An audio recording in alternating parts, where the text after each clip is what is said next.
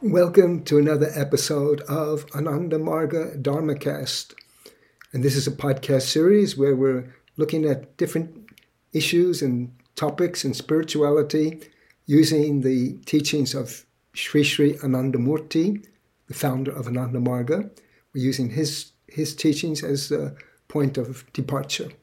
So today, our topic at hand is how to please God. And it's based on a discourse he gave called Pleasing the Lord, which is found in his book Ananda Marga, Ananda Vachanamritam, Part 1, And this one, I'll read a little bit about it and we'll talk what that means. So he begins by saying, to attain Parama Tattva, or the supreme stance, there are three recognized means. Jnana, which means intellectual knowledge, karma, action, and bhakti, devotion. So everybody has accepted, and Shankaracharya, who has been considered the greatest philosopher in India, has also said in unambiguous language that devotion is the best approach. So bhakti is greater than jnana and karma. What is bhakti?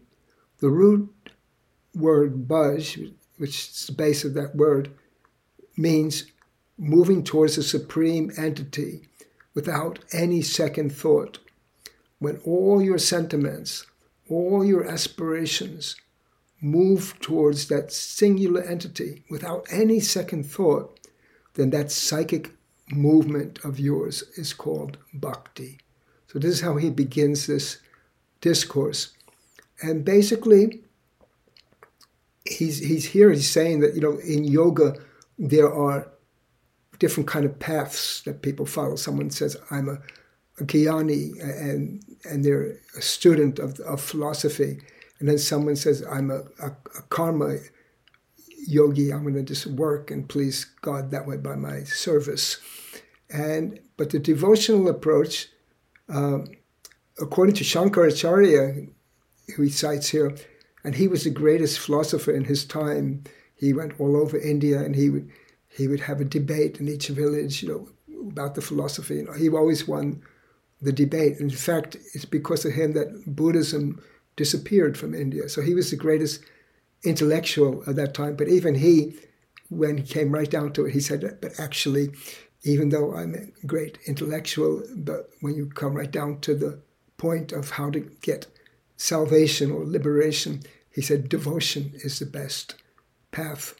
So in this little essay, it's not a long one, he goes into the different ways in which people pursue this path of devotion. So some people, he mentions that, like if there's any kind of imperfection in the devotion, it won't work. So like he uses a case here, someone's mixing a metal and they mix a little bit of something else into it. You get a different metal, but it's not really what it was before. And this doesn't work with bhakti. So you have to have a pure devotion. It's not like I'm praying to God, but maybe He'll also do something for me. That's not. You have a motive. You have another motive besides your relationship with God. So he said you have to have it pure. So he said one of the best ways is that someone says, okay, I love you, God. I don't want anything for me. And the reason I love you, because I get pleasure from it. It's enjoyable for me. Chanting and whatever, I get pleasure from it. So that's why I do it. So that's one form of devotion. But he said that you have to go beyond that.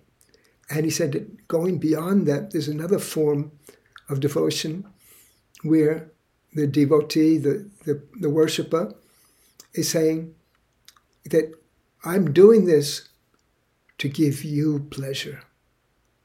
So that's a selfless kind of devotion. So this kind of approach, even like according to the great intellectual, is Shankaracharya is actually the best means of moving on the spiritual path. It's good to know, knowledge is good, and it's good to do service. That's also good. But finally, all of those things, whatever we do, should be move in one direction. That's why the word means to, when all the mental flow moves towards God without a second thought. That's devotion. So we're pleasing God. So in fact, one of the secrets of meditation is that when you meditate, you should meditate with the idea, why am I doing this? It gives pleasure to God. So sometimes you feel, oh wow, I'm struggling here. My leg hurts, my arms hurt, my knees hurt, everything, and I'm here. But then if you think, oh, but at least this is what he wants me to do, that helps. But there's another secret of pleasing God, which is not mentioned in this essay, but which he has cited in so many different ways, that you have to take a psychological approach to this whole situation. So we look at it this way. If you look at it in the physical world, if you want to please some parents, some adults, if you take care of their children, they will like you. They will be pleased with you. Yeah, you did something for their children. So here we have the opportunity that if we consider all of humanity is the progeny of the supreme progenitor, God. That's really what it's all about. If you look at humanity as God's offspring, God's children, and you serve them, then you're serving God and you're pleasing God.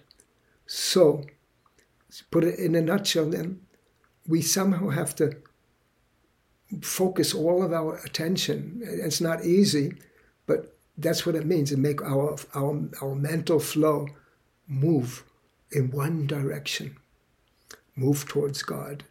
Now, in this philosophy, it's not mentioned here, this is only a very little essay, of course, that you can't do this 24 hours a day. You're not going to sit down and meditate or pray or anything. You have to work in this world. So that's the trick of it all. So the trick of it all is what another solution that he proposes is we should make objective adjustment. But our approach should be towards God. But we have to adjust. So like if you have to go to work tomorrow at 9 o'clock, you have to go. There's no way out of it. But that's not the goal of your life, to go to work at 9 o'clock, and to do your physical job. So the way to transfer or to move that is to consider all of that activity, all of the things that you're going to come in contact with. You're moving the things created by that supreme creator, and that's what your work is all about. And if you keep your mind always on the idea that wherever your feet touches, that's divine place, and wherever your hands touch, that's something also created by the divine. So in your daily work, if you can do that kind of adjustment, you're doing your thing, but your mind is still fixed on the goal. And then if you can then settle down into your spiritual practice and make it pure and take out any ulterior, I'm not praying for anything, I don't want anything.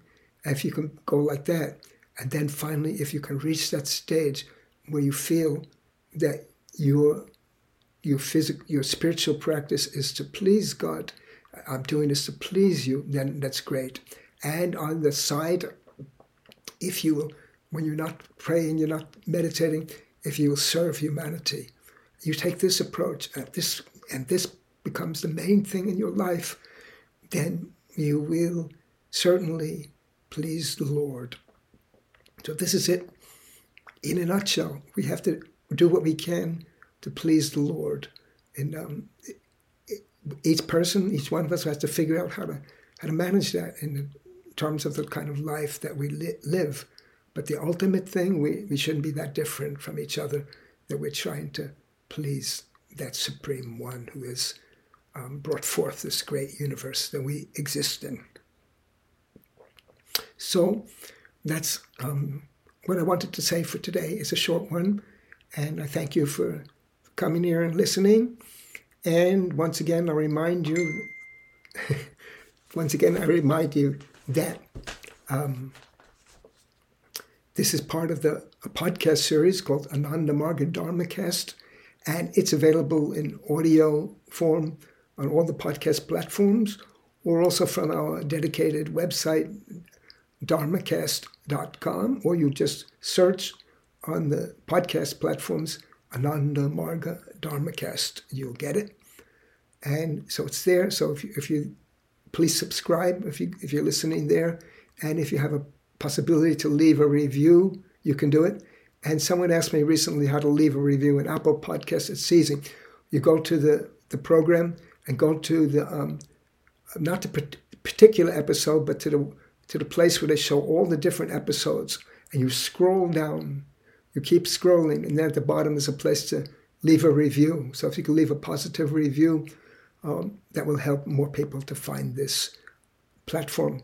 And if you're on YouTube, please give it a like, give it a subscribe, come back again. So I'm going to be more and more regular here. That's my vow. That's what I want to do. I can do it. There's no problem why I can't do it. So if this is helpful to you, let me know, and then we'll continue on and on. So thank you very much, and I conclude with Namaskar. It means I salute you with my mind and all the love and cordiality of my heart. So I hope to be back with you again soon. Thank you.